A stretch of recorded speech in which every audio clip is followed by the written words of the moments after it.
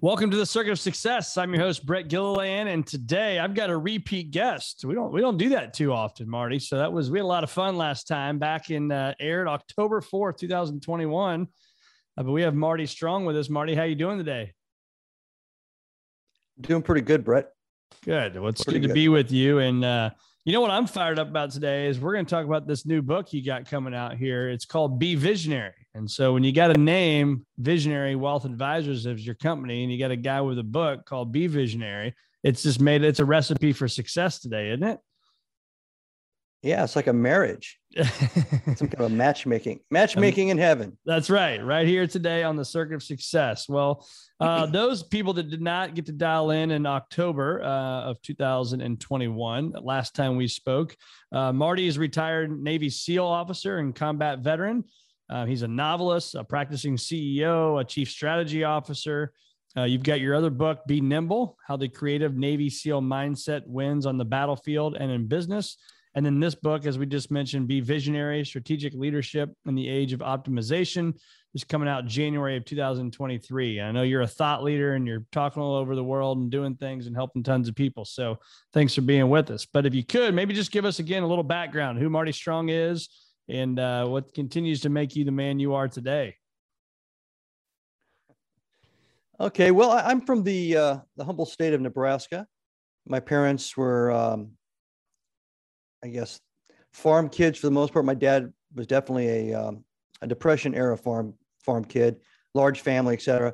So they both had a very, very strong work ethic, a real blue collar approach, even though my dad ended up getting a degree later on and eventually spending 30 years working for the government. I think he was a deputy director of Walter Reed when he retired.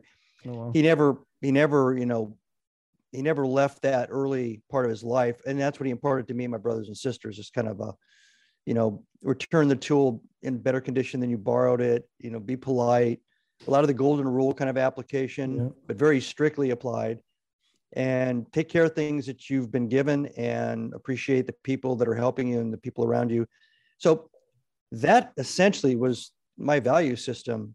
And that's what I walked into the Navy in the mid 70s with, and kind of stumbled into the SEAL team selection process, and ended up spending 20 years in that business. In that role. Traveled the world, chasing bad guys in that role, man, and appreciate and thankful for your service. You guys are amazing at what you do. So we can talk about a lot of stuff today, but one of the things I want to talk about, when we spoke, almost a year ago, the world was still, somewhat shut down. Obviously, it was kind of opening back up. But what have you seen now in all the leaders that you're helping, but also the companies that you're running? What have you been seeing as the biggest difference today, now that the world, basically is back up and running and making things happen? Well, I think there's two kinds of disruption that occurred with the pandemic. And by all definitions, the pandemic was a black swan. There are people paid to anticipate epidemics and pandemics, but nobody really anticipated this particular one. And it's not so much that it was because of the virus, the way a virus was spread, or the medical aspects of it. It was the political and governmental aspects of it. Yeah. We've never really had either an epidemic or a pandemic where our governments, both state, local, and federal, just started shutting things down and shutting people down and shutting movement and commerce down. And then it wasn't consistent because of the way the states are laid out politically. It wasn't consistent across the whole country. So if you're a CEO like I am, and I've got one company that's in 21 different states, and Japan, and another company that's in 7 states, you had this kind of topsy-turvy, reaction to COVID and to each state's rules, whether they're very, very stringent or very, very loose. And we thought we were pretty stable, and we were still growing in both companies through 21, which we kind of patted ourselves in the back for being able to hold it all together and still grow a little bit. But then the vax mandate came out September 16th of 21, and the mandate applied to all government employees, all military, all government contracting employees and companies, and all healthcare workers. Well, I manage a government contracting company and a healthcare company. So we were a little bit too soon on that patting of our backs, because suddenly I found out that about half of my entire, about thousand people population were not vaccinated. And about 40% basically told us when we're not going to get vaccinated. Yeah. So that was my real kind of black swan event inside of the bigger black swan event, because everything up to that point we had figured out, we'd managed, we'd retooled, reshaped, restructured, re-envisioned the companies, the way we're doing business. I sent everybody home in March of 2020, and I've only got about 16 people out of about 58 that were in the main office managing these companies now. I shrunk down from 21,000 square feet of office space in a couple locations down to 6,800. Embraced all that, right? Change, move, do all those things I write about. And then all of a sudden there's this decision that everybody has to have a vaccine or else they can't work. And so that really created a crisis for us there in September. So, and again, every state and a lot of our government agencies and the Department of Defense, they all kind of reacted either very aggressively about the new rule or said, don't worry about it. So it was all over the place. And in the healthcare side, there wasn't actually a deadline expressed. So the whole healthcare market was going, well, do we have to have everybody vaxxed by tomorrow, by next week, 10 days, 20 days, next year? Yeah, it was a mess. And that was the biggest impact to COVID, the pandemic, on the business, because everything else that's happened, it really has either been a positive or neutral to the two businesses. Yeah, it's pretty hard to go out and replace 40% of your workforce, isn't it? I mean, my gosh. It is. And they had security clearances. So that's difficult to find those people. And they had some very unique skills that the government wanted, and certain credentials, like they had to be trainers certified by this agency or that agency or particular program. So yeah, you couldn't just go out there and find them on the street. The second part, which I think is hitting everybody, and this is kind of the 2022 impact, is the staffing crisis, in that we always had good retention in both companies. And I talk about this with my board members. I talk about this with other business owners all the time. Everybody was kind of pointing to the great resignation. All right, that's the reason for it. And everybody's still trying to get a handle on exactly what's going on. I've heard that the baby boomers all started retiring around the same time as the pandemic, and there was an accelerated advancement of the next generation, which left a big hole in the middle, and nobody's qualified for those jobs, and all kinds of crazy theories. But in reality, our experience has been, if you're looking for good people, you're gonna have to pay them what they're worth, and their worth is based on the market availability now. So those dynamics have changed because of the second kind of parallel event next to the pandemic. And I'm not sure it's directly associated just with the pandemic. I think the pandemic is one of those things like a revolution, where a revolution changes the entire social fabric of a nation and just changes everything. Suddenly everybody can own something where before only the king could own something. Those kinds of really, huge sea changes, right? I think the pandemic changed the way labor is going to be utilized in this country and maybe around the world, depending on how the country's addressed it. But so we're still trying to get our hands around that. Yeah. And so, I mean, what do you see? I mean, as a leader of organizations and, an author, you're writing great books. I mean, what do you see for us other leaders and the people listening to this podcast? I mean, what do you see? What do you forecast 1, 2, 3 years from now? You see any big changes out there? I think you're going to end up with 3 different ways to do work. You're going to have traditional labor structures like we've had for the last, say, 75 years. Most of that's going to be related to the way the job has to be executed. So if you have factory jobs, it's very hard to do that from home. You can't do that through a cloud function, right?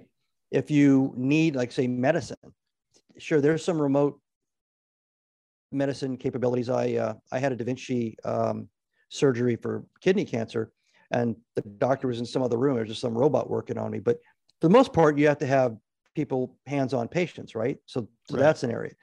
The second category is a complete detachment, untethering from a place of work. That's virtual work in 100% of its definition, where not only is the work itself modulated and so self-directed, but the pace of that work and the use of that day is up to the individual. If they want to work from 2 o'clock in the morning until 6 o'clock in the morning and take the rest of the day off, they can do it as long as they check the boxes and execute. And then the third one's a hybrid, something where you see a little bit of a mix of the virtual and a little bit of a mix of the traditional. It's all this has been enabled by the technology that provided these cloud-based platforms for just about everything. I mean, you can 3D design things now. You don't really need to have, the factory sitting there for a lot of things. And that's only going to get more and more dramatic as the technology advances. Accounting, where before you had to try to push all the accounting files, payroll files through an internet server. Well, now through cloud-based things, you can go into the cloud and manipulate it and move it around up there, and then move it from one cloud location to the other without worrying about the size of your IT pipe in the building, et cetera, or at your house. So yeah, so those all kind of came in parallel with the pandemic, and also in parallel with this shock, this impact, tectonic shift in the way people looked at their work and the way they looked at working for somebody else. Yeah. So a different kind of question is the positive impact. You talk about flexibility, creativity, and decisiveness to achieve results, in this book. And so talk to us about that. Let's start with flexibility first. What is the positive impact of applying flexibility? Well, the opposite of being rigid. So there are high-speed, supersonic reconnaissance aircraft, and we've had these since the early 1960s, that go up into the atmosphere and move it at incredible rates of speed. They actually have materials and they have the capability to expand and contract because of the different atmospheres they're going into. If you've had a rigid aircraft, they basically shake themselves apart and destroy themselves because of the stresses they're going under. That's the same thing with almost anything you look at. It could be an individual, it could be the organization, it could be a particular team doing a particular. So if you don't have flexibility, you're not going to be open to any insights. You're not going to be open to anything new. If you're doing the same process and you're using the same systems that you used last year, you could do an exercise here. Just ask, well, when was that system put in place? And when was that process put in place? And it's almost like a time travel thing. You go back and you go, well, what was happening in my market? What was happening to our company? What kind of people did we have at that time? And you'll find that in most cases, the processes and systems, unless they're dramatically challenged, stay for a long time. And they go from being habits to traditions. And when you have a tradition in a room of people that have been living that tradition, it's very, very difficult to think a different way. It's very difficult to be flexible. Yeah, that's a good point too. We get stuck in our little rut, don't we? Well, first we either dig the rut ourselves and lay down in it, or somebody else dug it for us and we lay down in it because we're told to, and then we just stay in it. We don't look up over the edge of the rut. We don't do anything but just follow rules and follow directions. Yeah. So flexibility is a very important component to vision and nimble leadership. Yeah, and I think too, we're going, I think it's in 2 weeks. I can't remember the exact date, but I'm taking, our executive leadership team. We're all going out to an offsite retreat, and we'll spend the whole day going through processes, platform, what the vision looks like, whether that's 90 days from now or 3 years from now or 10 years from now. And I think that's a really, really critical step for a leader, don't you think? To get out of the office with the team, slow down so you can speed up and be flexible and learn from the things that are going really well and the things that maybe not going as well that you want to improve or add to.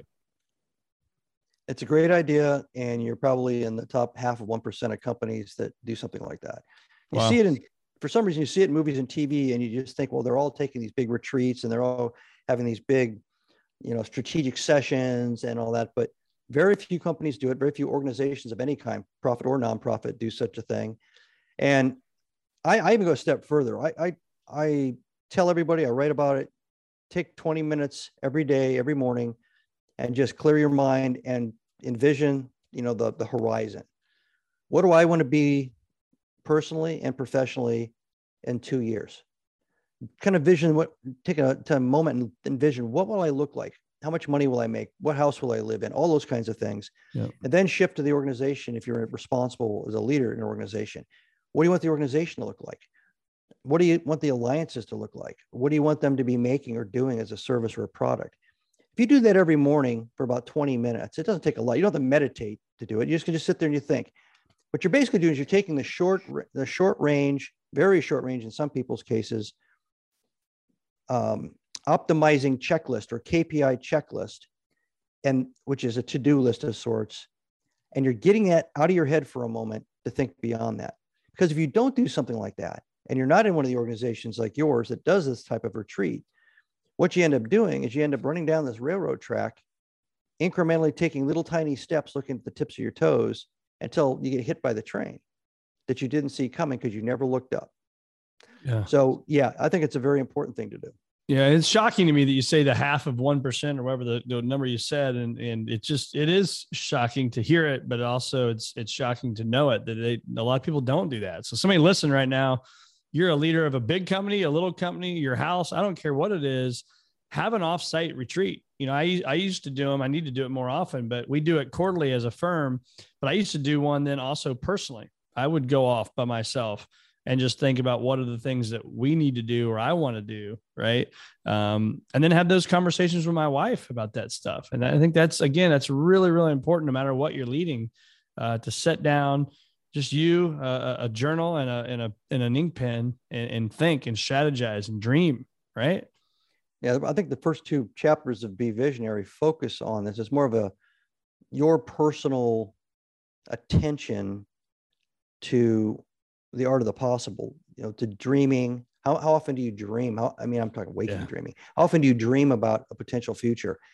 And when you start thinking about those things, you start to structure it a little bit. You say, all right, what I'm looking for threats on the horizon, competitive threats or any other kind of threat. It could be a supply chain threat or something. And you're also looking for opportunities. And it's part of human nature that it's easier to see or conceive of the threat side of the equation. Yeah. It's very difficult. If I talk to people, it's very difficult for them to envision the opportunity. Yet the opportunities are critical. And some of them you have to deviate or pivot from where you are now over the course of the time between now and when you need to do this or seize that opportunity, which means you have to have a 24-month action plan, right, to shift, or whether it's a new service line, a subsidiary company, an acquisition, whatever it is that you want to do to get there. And then it's a little bit of a leap of faith. There's not much of a leap of faith in recognizing a threat. And there's not much of a difficulty in telling your peers or your subordinate leadership team. You bring them in a room and say, hey, there's a train coming down the track. It's going to hit us in 20 minutes. Nobody in the room is going to argue with you about getting off the tracks. They all get it. Right. Instinctively. Oh yeah. Well, that's bad. What's our plan? But if you come in there and say, hey, I think we should buy a company that provides this special titanium part to trains. And then you're going to get a bunch of blank stares because they can't wrap their hands around the value of it. And why are we talking about titanium parts for trains? We don't do trains. Well, we do parts in other ways, and we do 3D printing. And guess what? We could maybe 3D print something to take the place of a titanium, a composite type part replacing it. Anyway, you get the point. Very, very difficult, one, for a person or a leader to go through that exercise and see both the positive and the negative of the future. Very, very difficult for anybody to sell the positive of the future because people tend to lean towards risk mitigation. So we talked about the flexibility side of that. And now I'll talk about the creativity side to achieve results. Why is that so important? So I believe in basically 3 phases. And I think this is something you have to do as a lifestyle, as a leadership style. You have to do it long enough and frequently enough to make it a habit, not just when there's an emergency or something out of the ordinary happening. So the first step is you have to be humble. You have to achieve intellectual humility. And what that means is you have to basically forget all the victories and all the defeats that are clouding your mind, clouding your judgment, which includes all the formulas that you've used in the past, all the things that you've leaned on in the past. Because if you don't do that, you can't have the second phase. The second phase won't open up, and that's intellectual curiosity. So intellectual curiosity is the willingness with an open mind to seek information, insights, ideas, recommendations, not only from your own people, but maybe from people that don't agree with you, people outside of your organization, and contemplate all of that, bring all that in to get into the third phase, which is intellectual creativity. I don't think you can truly be creative unless you've gone through the first 2 phases. What you're basically doing is you're saying, I'm going to apply what I know from what I've done in the past or what I've learned in the past in college or what some guy taught me 4 years ago as a mentor. And I'm going to say that's the way we solve all problems.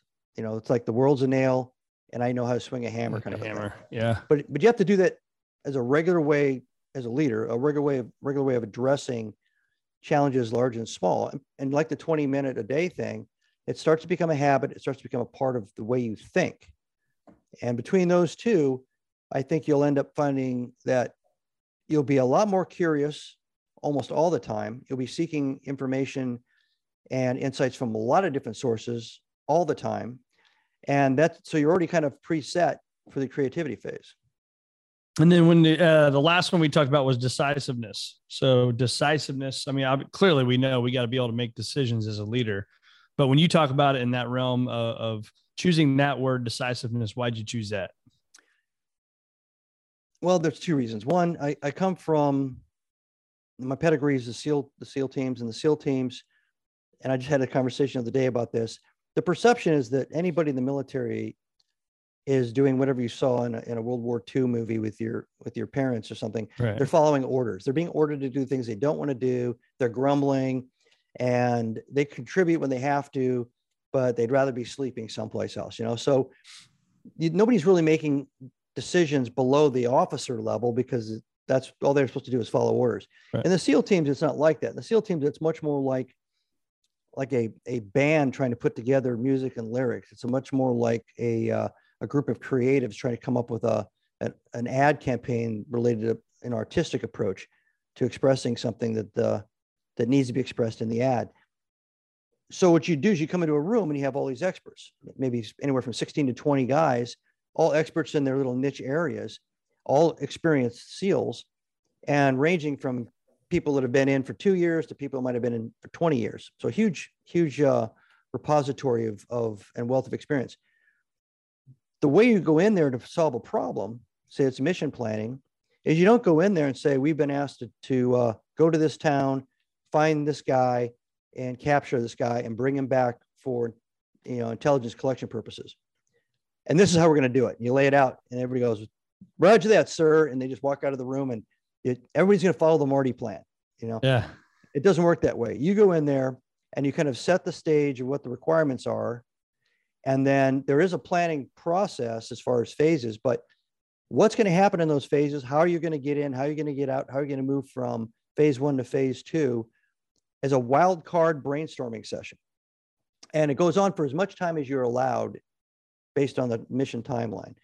But at some point, as the officer facilitating all this input and kind of galvanizing all these ideas and thoughts into actual planning points, you either run out of time or you get to a point where you just have to say, pencils down. This is it. This is what we're going to go do. We're going to rehearse this. We're going to brief this, and then we're going to go execute this. So at some point, you have to make a decision. Yep. You can't just analyze it to death, and you can't, and the other enemy of that, which we never had in the SEAL team so much, is you don't compromise. If one guy says we should run fast and the other person says we should crawl slow, you don't go, what we're going to do is we're going to walk at a moderate pace. None of that splitting the different stuff makes any sense when you're trying to get to an actual excellent outcome. So in business, you end up, especially in the way leadership and management, not so much leadership isn't really taught in schools anymore, or if it ever was, but in management business schools, what they teach is consensus building, compromise, crowdsourcing decisions. And you get this whole crowd coming off of this now for the last 10 years. And essentially what it really is, it's a way to diversify accountability so that nobody's accountable if everybody's accountable. That's one kind of outcome of it. And the second thing is, when you end up with this kind of compromise, you end up with something that's less than excellent. And if you look at anything that's considered excellent in history, you'll find somebody like a Steve Jobs or somebody that said, this is what we're going after. Yeah. I don't care how you get there. Your job's to build it. But this is what we're going after. He didn't say, okay, I don't want a phone. You're right.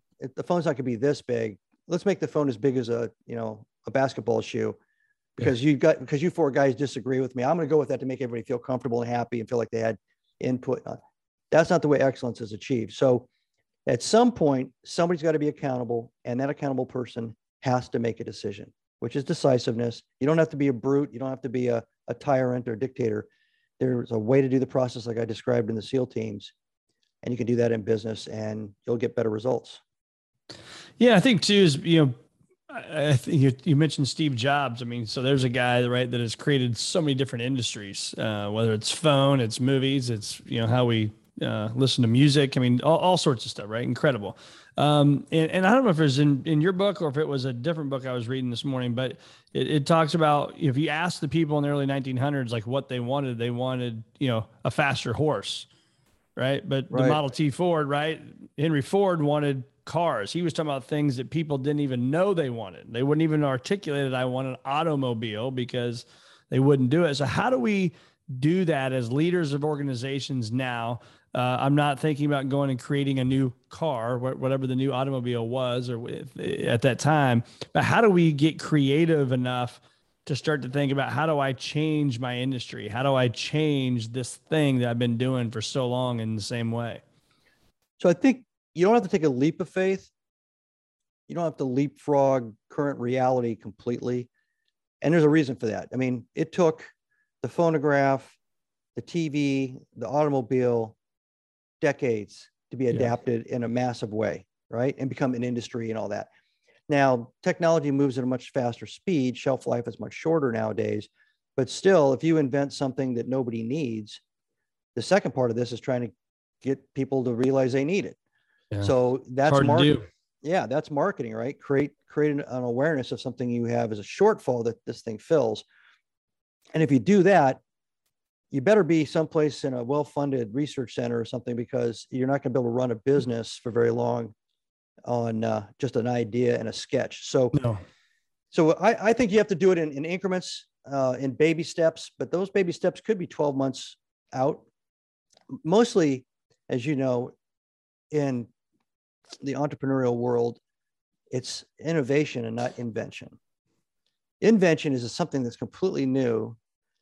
And I would say the car was completely different than having an animal pulling, a box with some wheels on it. But innovation happens every day. Innovation is something every company can do.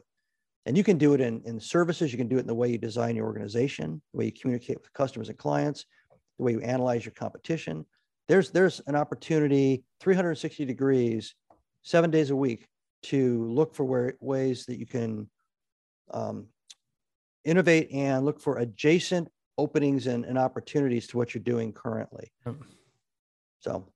Yeah. And so I'm always fascinated by this with people, leaders, and you're a busy guy. You're chasing was it 4 companies that you run and all the stuff you're doing. So what is it that if I followed you around with a camera every single day, that I would see no miss items for Marty Strong, for you personally?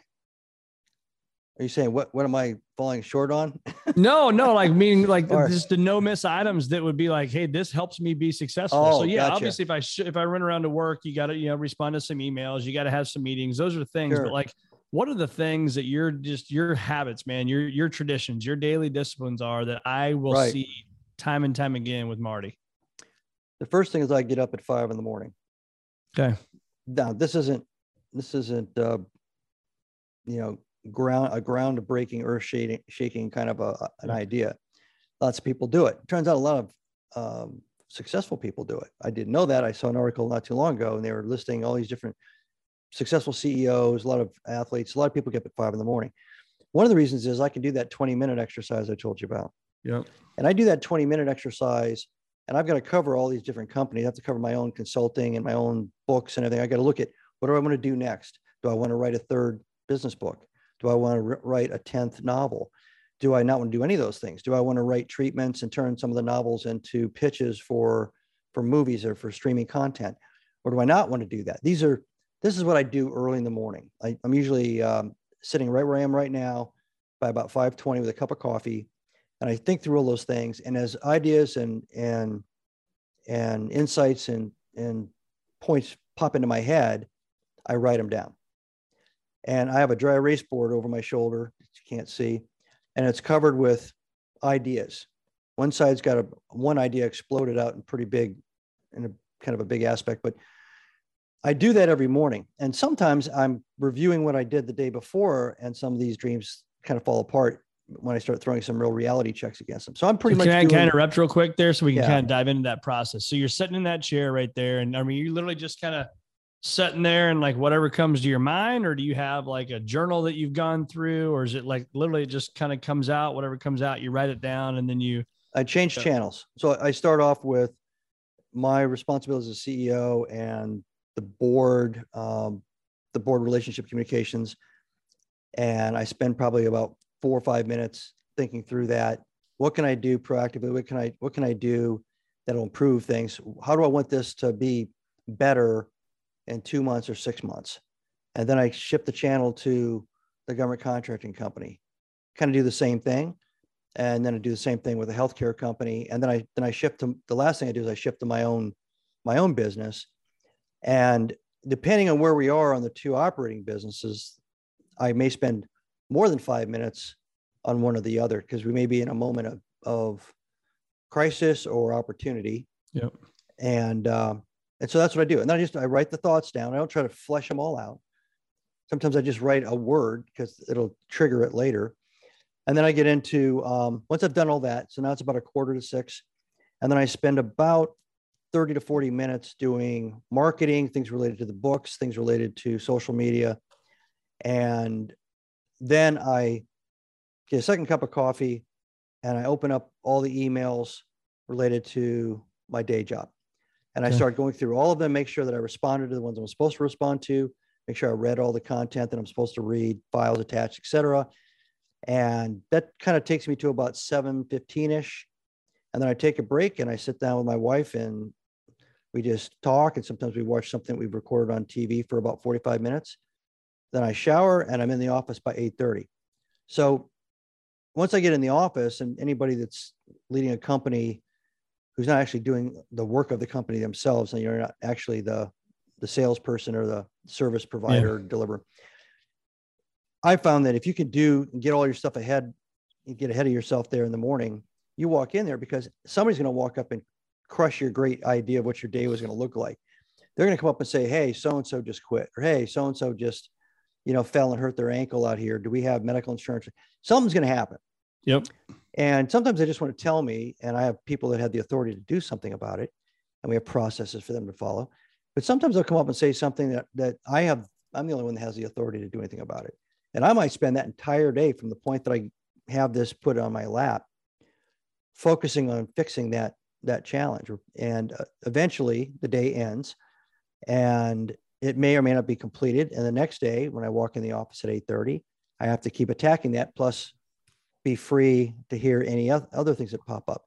So it's pretty much, because we have people in Japan, we have people that do training down in Central South America, because of time zones and everything else, you're pretty much 24/7, 7 days a week, 365 days. But the way I've done it, I'm in more of a casual, comfortable, reactionary mode in general. And if I have one or two things I want to do proactively, I'll work on them, but I always know Murphy or something's going to drop in and disrupt me. Yeah. And I'm okay with that now. Yeah. I talk about that with your attitude. We wake up, we choose it every single day. If we have a great attitude, then your belief system comes in. But between those two things, there's this thing called rejection, right? It's just what you talked about. Something happened with this employee or that client or whatever it may be. That rejection is really trying to drive you away and have you in a bad attitude, which then, in my opinion, that's where your belief systems come in, right? And our history tells us that if I believe in these things, then I can deal with the rejection. And so now it's how fast, I call it bounce back theory. How fast can I bounce back from that rejection? And I'm sure you'd agree with me on this, is that the people that bounce back the quickest are the most successful people in the world. The ones that want to go home and pout about it and, sit in the fetal position in the corner of their office and cry, it's going to take them longer to rebound, and they're going to wonder why, right? That's, you have to create your own resilience. And you also, the habits and the behaviors kind of converge to become a discipline system. So just like you don't want to have something derail you emotionally or intellectually and emotionally during the day, you want to get back on your game. The other thing is you don't want to have a crisis or a problem suck you down into a rabbit hole, because what will happen is if you allow yourself to get sucked in and stay in there, you completely forget about the future. Next week even is a future. Right. You start getting into this really hyper problem solving mode. And anybody that's in charge, or anybody who owns a company, or anybody is a leader of a division or anything like that, you are there because you're good at solving problems. But sometimes you get to a point where you're really not supposed to be the person solving the problems, not all the problems. There's like 4 problems a year you're supposed to really be the one to solve. The way you solve problems is you make sure that the people that you've hired, the people that are being trained, the systems and the processes and everything are in place. That problem solving is happening all the time. And the other 96% of the stuff you're not touching is on track. That's what you have to do as a leader. That's what you have to set up as a leader. And I write in I think Be Nimble about, you don't want to be the arsonist that sets the fire through through not doing any of those things. And then when the panic happens, you jump in like a firefighter, and you save the day because you're so talented and you've got 10 years of doing this kind of thing, even though you're up here not supposed to be doing this kind of thing. And you're giving orders and you're running around. Everybody goes, ooh, man, he was so good. He was so poised. She was incredible. What a great leader. She's so special, and then you walk out doing the hand wave. But I've been around organizations and I've had people working for me that I've sat them down, after the 3rd, 4th time I've heard this heroic saga from somebody. And I said, well, tell me what happened. And then eventually I get into this whole 6 Sigma causal analysis.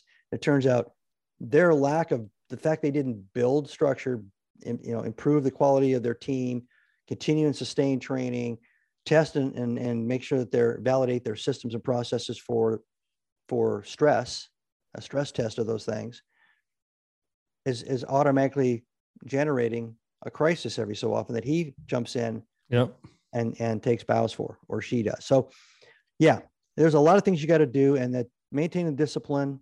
You want to get sucked in, you got to pull. Military, that's the general rule of junior officers. The junior officers feel like, well, I got to get in there. The wheel just kind of came off the truck. I'm going to go over there and help pull the wheel off the truck. Not your job. Yeah. So I'll ask you a question, and I'll lead with what I'm asking this for and what my word is, because it may be a difficult question to answer. But if I said you had to pick one word, like there's this one word that means something to you, what would that be for you? Because for me, the word is choice. Like, I'm a huge believer in the word choice, that we have so much choice in what we do, right? The choice of our attitude, choice of doing things even when you don't want to do it, you still got to show up and do it. Right? The choice of who we spend our time with, the choice of the actions that we take every single day. I think we choose our results. And I could go on and on and on about these choices and all the things that we do. So what's that word for you and why? Commitment.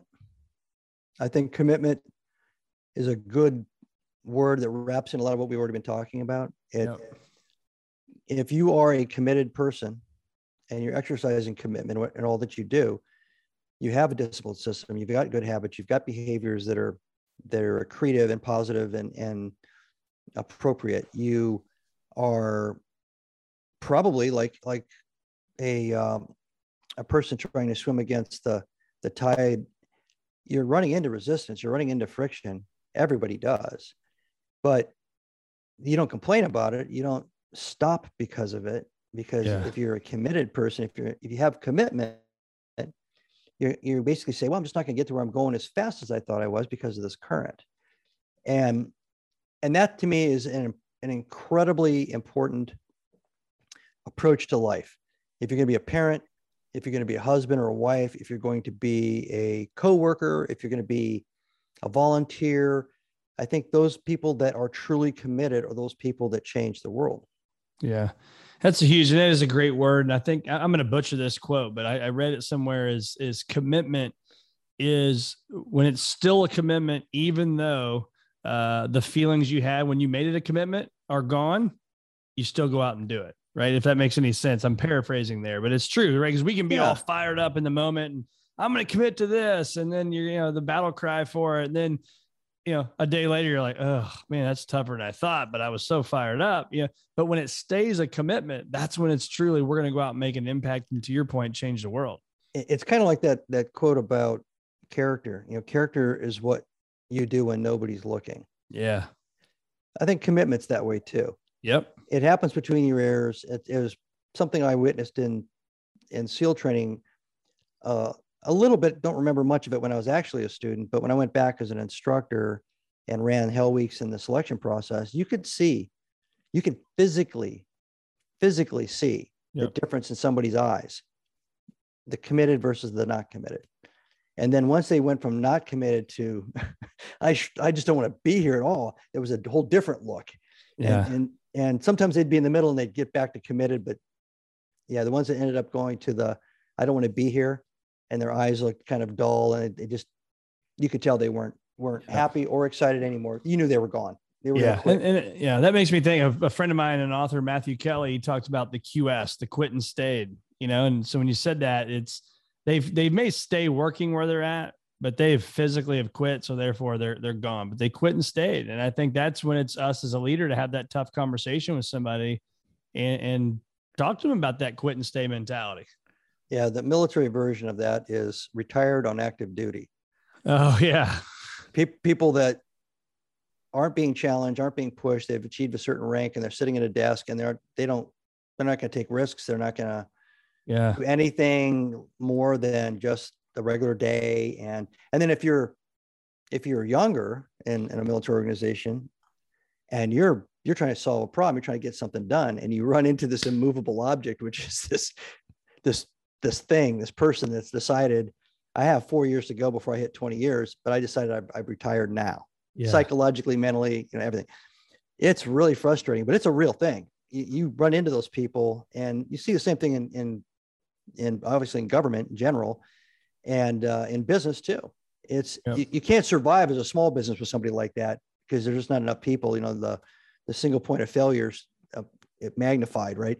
Yeah. But it's frustrating, especially if you're committed and you've got other people who are committed. You start hearing from lots of different sources that there's a problem on the second floor. Yeah. So let's talk about one of the final questions here is, we talk about success and all the things that we do right. But what's something that you struggle with? And I'll be transparent and share that mine's more of like a fitness side. Like I don't love working out, and I love the concept of it. I enjoy it when I'm done with it, but I'm not this like 7 day a week guy, all this stuff showing up and just doing it even when I don't want to do it. If I don't want to do it, I just don't freaking do it. Right. And so that's what I struggle with. But when you think of sleep or your diet or exercise or something, I'm not even thinking of right now, is there something that you struggle with, and what have you done? And I can share my accountability to the exercise later, but that you've done to overcome that. And now it's become a habit for you.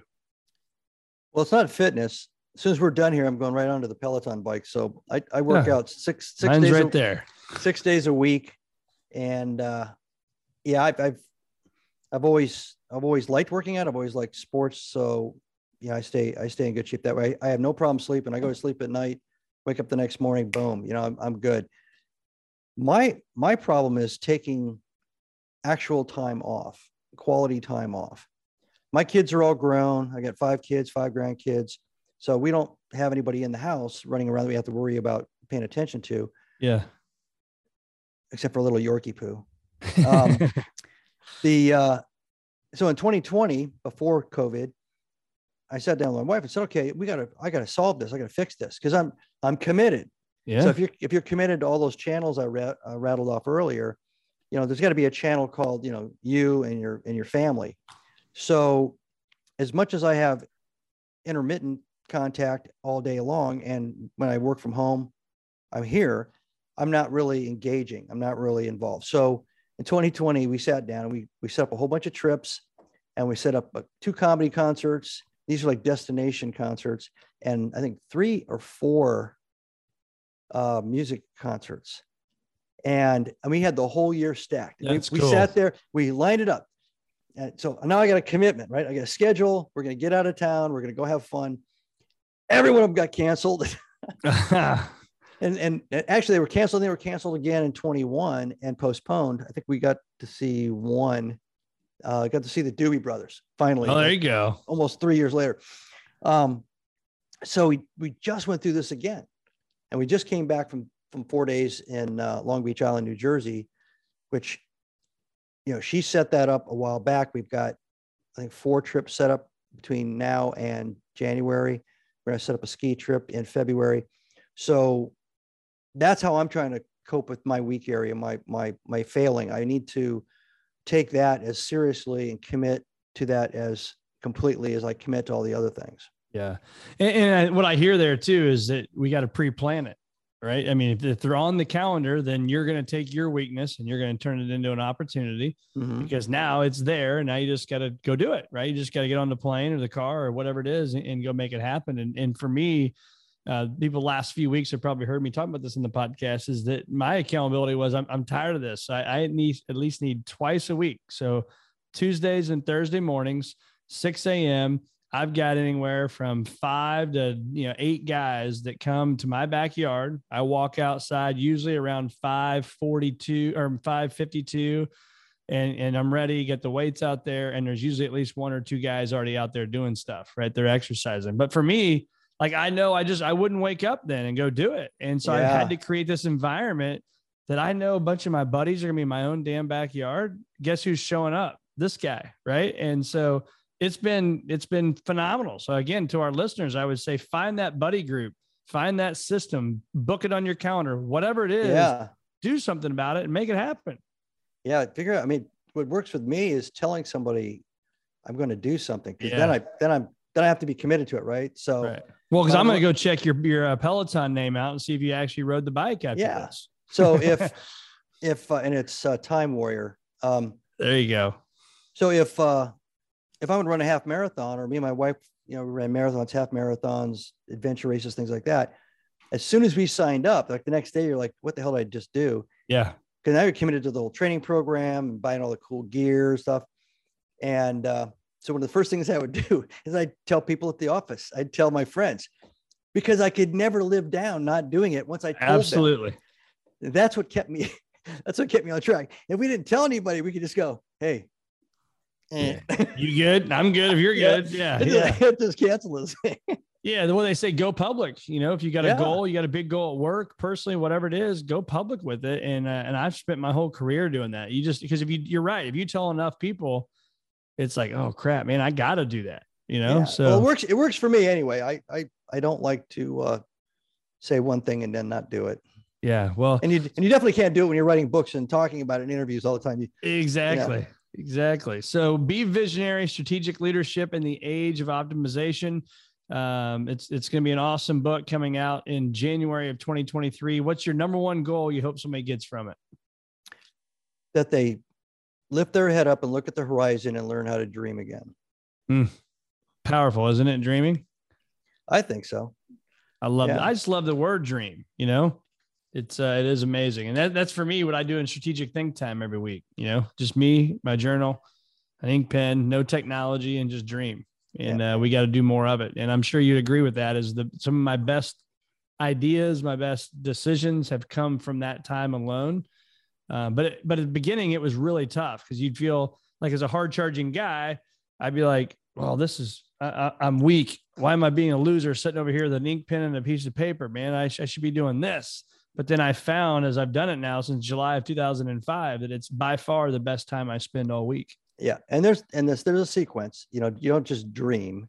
That sounds kind of goofy, but you dream, the dream turns into a vision. The vision turns into a concept, usually somewhat fleshed out on paper. The concept is converted into a strategy, and the strategy then drives an operational game plan, milestones, et cetera, to achieve the strategy.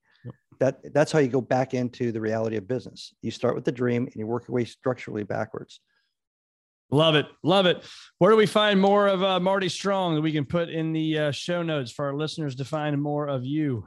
You just go to martystrong.benimble.com, and there's links to all my books, articles, all kinds of stuff there.